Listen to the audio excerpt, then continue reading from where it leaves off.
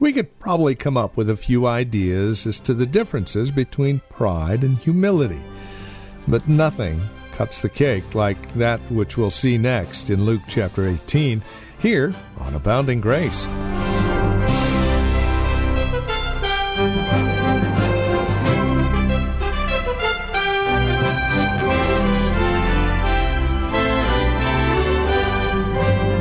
Polar opposites. It's a wild pendulum swing that we're looking at today. This is Abounding Grace from Reformed Heritage Church in San Jose. Welcome to our program. We're back in Luke chapter 18, verses 9 through 24 today. A message called The Pharisee and the Publican. It's a stark contrast between pride and humility. And for us as believers in Christ, it's good to understand that humility more so than ever before.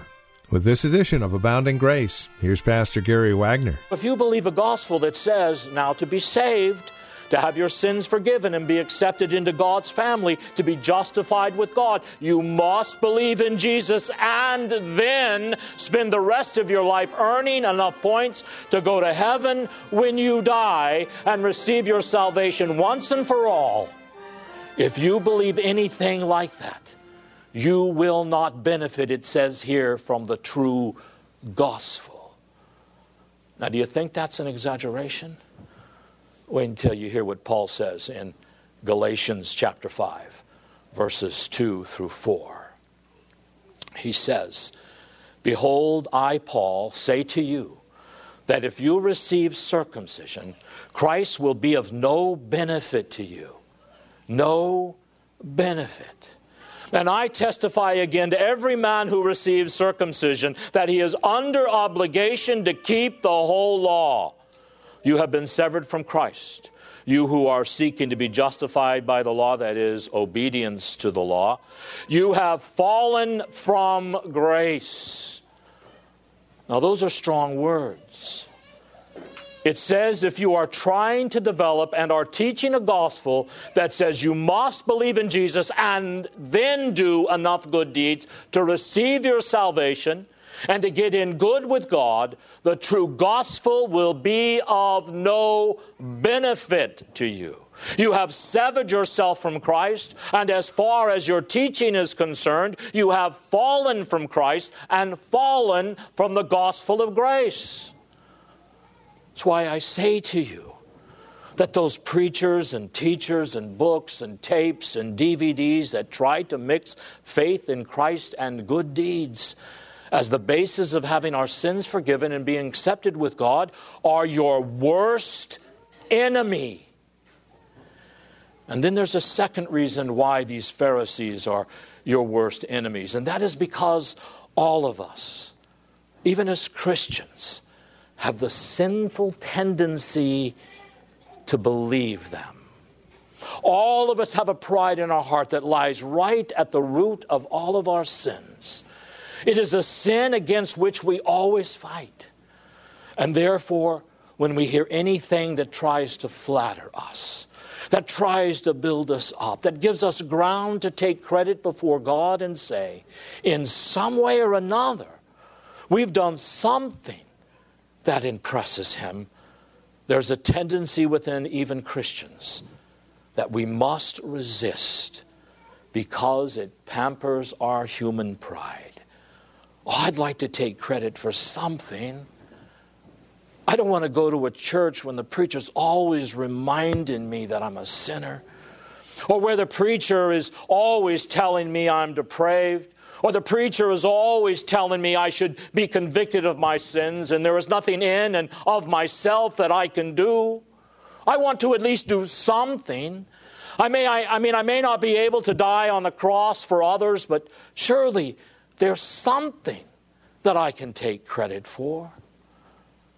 There's always this tendency within us as Christians to look for some way to take credit for something before God. And that is why Pharisaical teachers and a Pharisaical gospel that mixes faith and works and justification is such a dangerous enemy to you and me.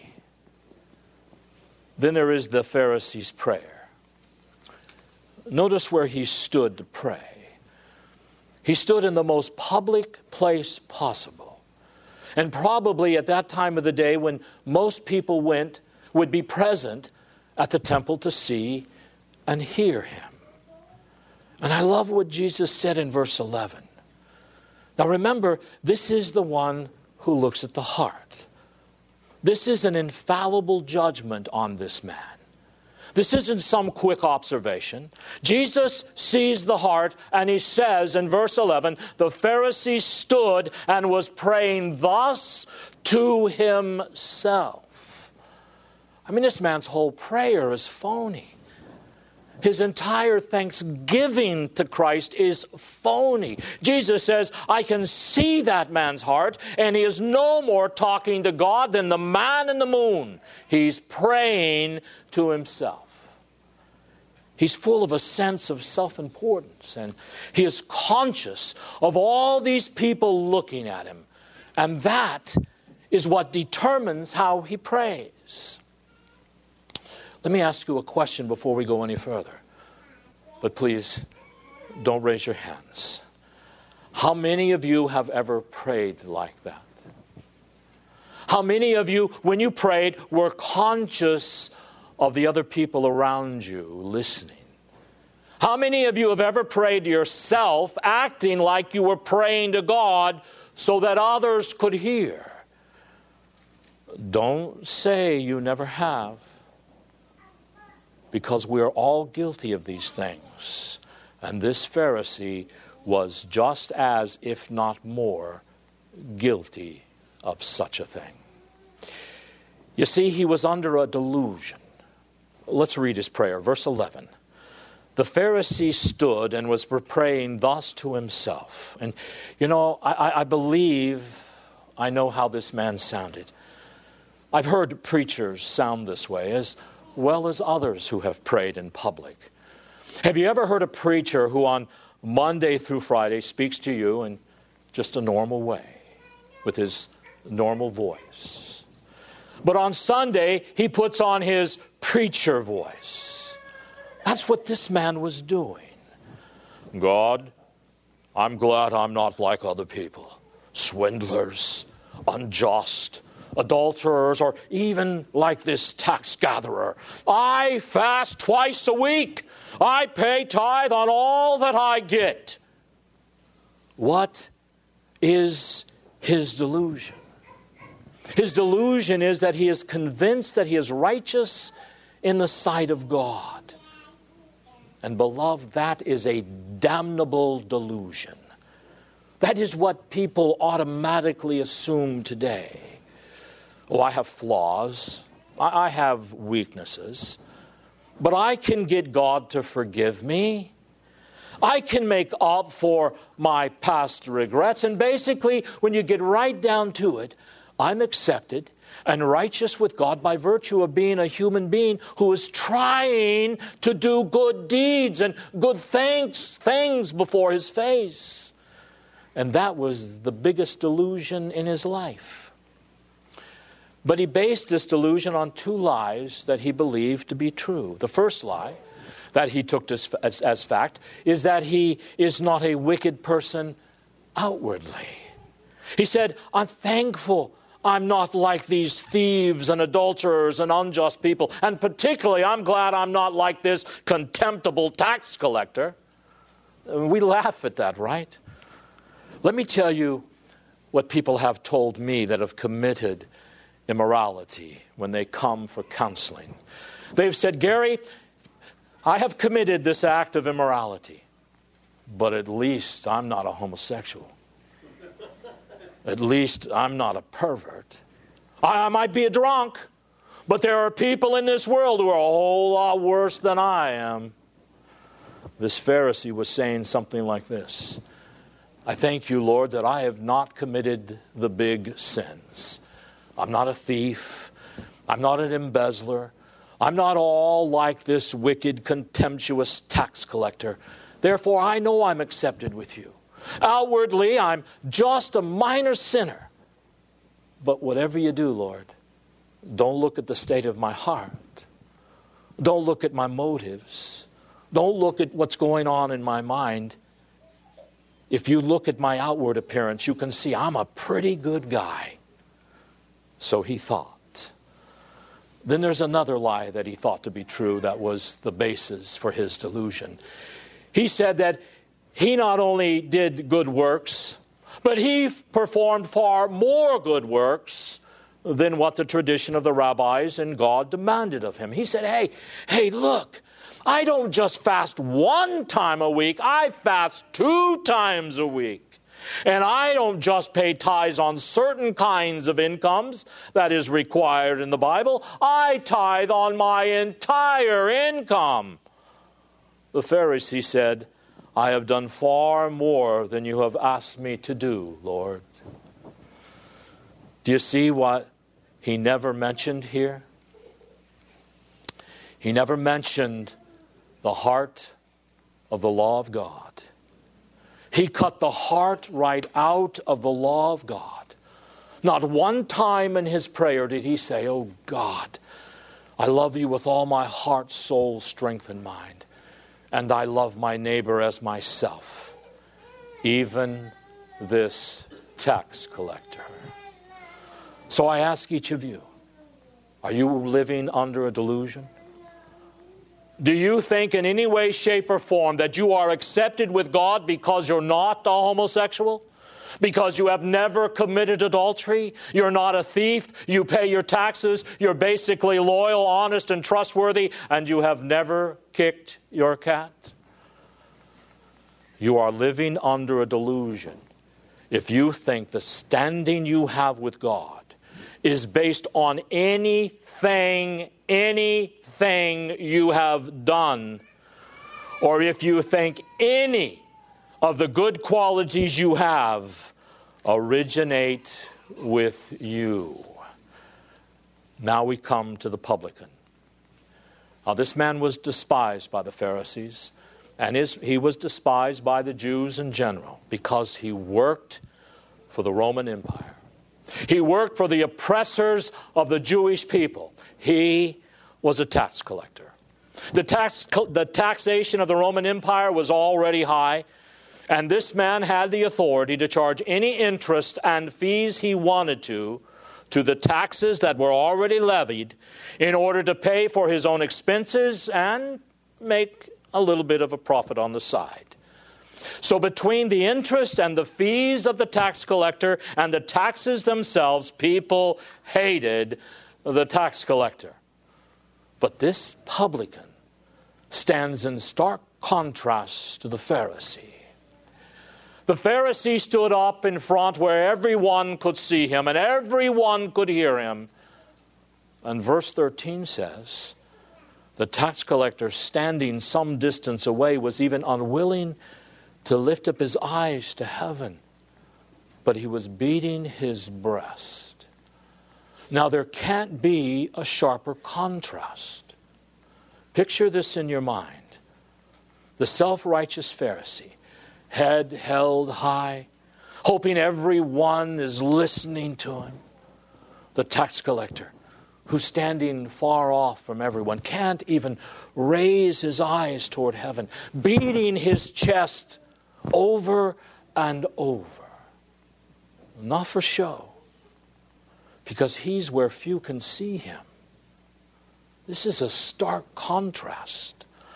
The publican is deeply conscious of the real sinfulness of his life. He yearns for forgiveness.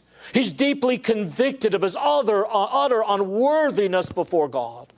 He's not even going to draw near to God. He's not going to lift up his eyes into heaven. He beats himself in agony of heart because he is conscious that he is a sinner before God. So he confesses to have no claim on God's goodness. He knows that he deserves rather to be cast out and sentenced to death. But he has come to true repentance, and he casts himself on the mercy of Almighty God. Here is a man suffering intense agony and conviction of sin over his unworthiness. Let me stop and ask you the question that I've been asking myself all week. Have you ever been convicted of your sin like this publican. There's really nothing extraordinary about it.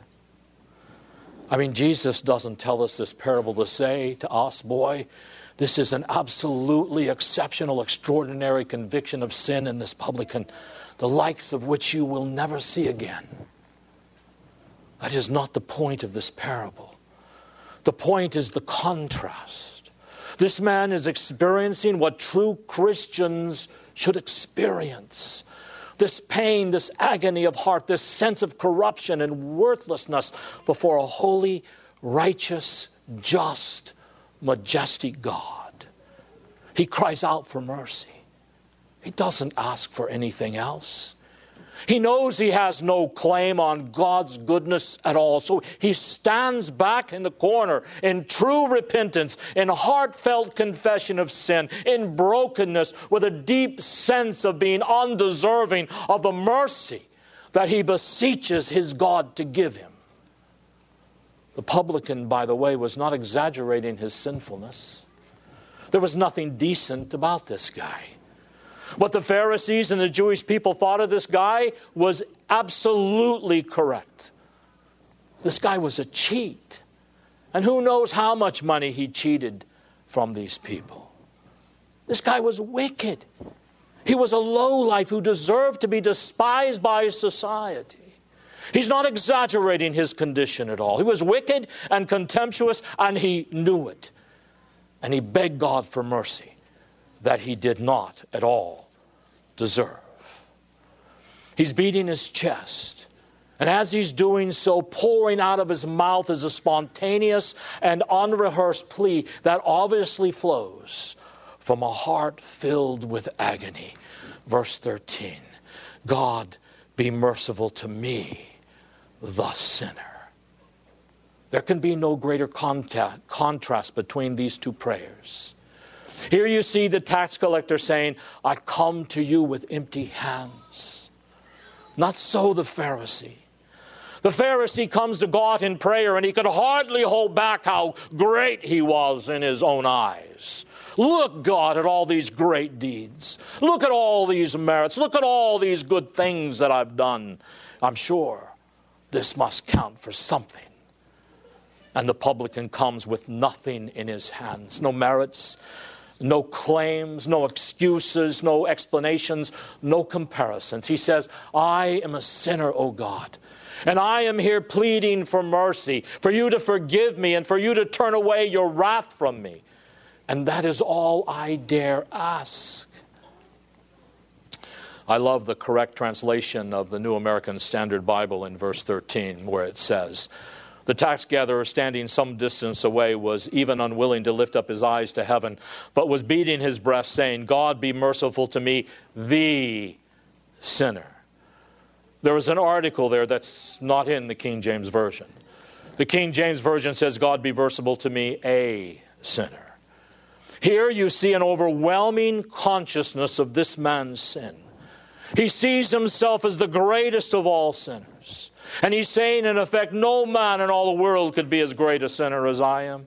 No man in all the world has sinned as much or as wickedly as I have sinned. I don't know if I should ask God for mercy or not. So he cringes in a corner and he pours out his brief cry. I have no works to offer. I have no deeds of which I can boast. There is nothing in my life but sinfulness. God, have mercy on me, the sinner. There is no sinner like me. I want to stop again. I want to ask you again, have you ever been convicted of your sins like this?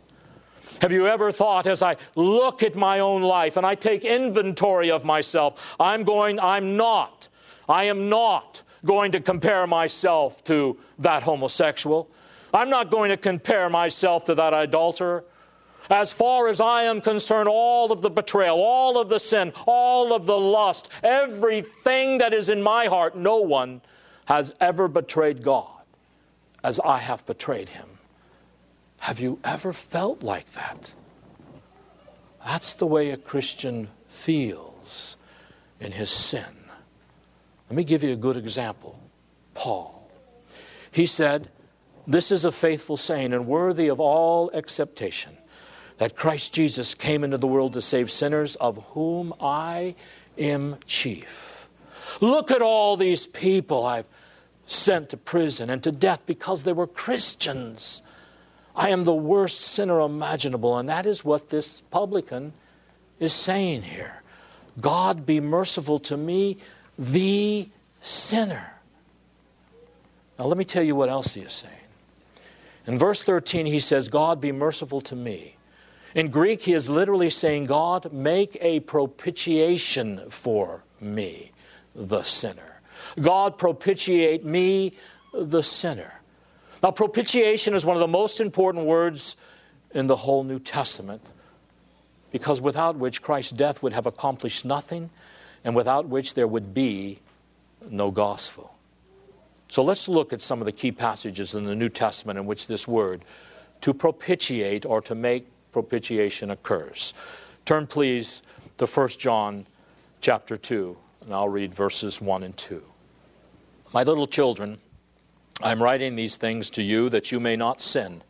And if anyone sins, we have an advocate with the Father, Jesus Christ, the righteous. And he himself is the propitiation for our sins, and not for ours alone only, but also for those of the whole world. Turn over a couple of chapters to 1 John 4:10. In this is love, not that we love God, but that he loved us and sent his Son to be the propitiation for our sins. In Hebrews chapter 2, verse 17, we read, therefore he had to be made like his brethren in all things, that he might become a merciful and faithful high priest in things pertaining to God, to make propitiation for the sins of the people. One more, in Romans 3:23 through 25, beginning the middle of verse 23. For all have sinned and fall short of the glory of God, being justified freely by his grace through the redemption that is in Christ Jesus, whom God displayed publicly as a propitiation in his blood through faith. Now, what is so important about that word? The word propitiation describes what Jesus Christ's death on the cross accomplished. And if he had not accomplished this, we would all perish in our sins. One of the most important things you can understand about people is that the wrath of God is revealed from heaven against all unrighteousness and wickedness of people who suppress the truth in unrighteousness, so that everyone, by virtue of the fact that they are unbelievers, stand under the fury and the wrath, the condemnation and the anger of Almighty God. And unless that wrath and that anger are in some way removed, placated, appeased, pacified, that wrath and fury of God will destroy us and send us to hell. And the Bible says that God sent his only begotten Son, the Lord Jesus Christ, to stand between us and that tidal wave of the wrath of God. And as our substitute, he was on this cross, and full force of God's anger beat upon him, so that we, whom he represented, who were standing behind him, would go free and never bear that wrath. He bore it all away. That is what propitiation is. Propitiation is a violent sacrificial death that turns away God's wrath from those who deserved to be destroyed by it. That is what the death of Christ is all about. And I trust you see now that without propitiation, we have nothing. We would still be under the wrath of God. But on that cross, Jesus took that wrath. He propitiated God. Well, this has been Abounding Grace with Pastor Gary Wagner from Reformed Heritage Church in San Jose. As we have closed out our time together today, I would remind you that our desire is to know how this program encourages you in Christ. Now, there are a couple of 3 ways that you can contact us to provide us with this information. And again, it would really encourage us a great deal if you'd take a moment and let us know how the program is encouraging you in your walk and relationship with the Lord Jesus Christ. Here's how to contact us. Phone number is 408 408-866-5607. That's 408-866-5607. Our website, where you can drop us an email and even learn a bit more about us, is reformedheritage.org. And then, of course, you can write to us at PMB, that stands for Post Mailbox, number 402, 1484 Pollard Road, Los Gatos, California. The zip code is 95032. Now, there is another way you can contact us, and this would be the best of all, especially if you're not involved in a church at this time. Plan on visiting. Let us fellowship face-to-face, as it were. We meet at Lone Hill Church, 2 in the afternoon on Sundays at 5055 Lone Hill Road in Los Gatos. Directions can be found at our website, reformedheritage.org, or by calling 408-866-5607. By the way, copies of the broadcast are just $5. Mention today's date when you contact us, and we'll get a CD out to you right away. Thank you for joining us today. Until next time, God bless.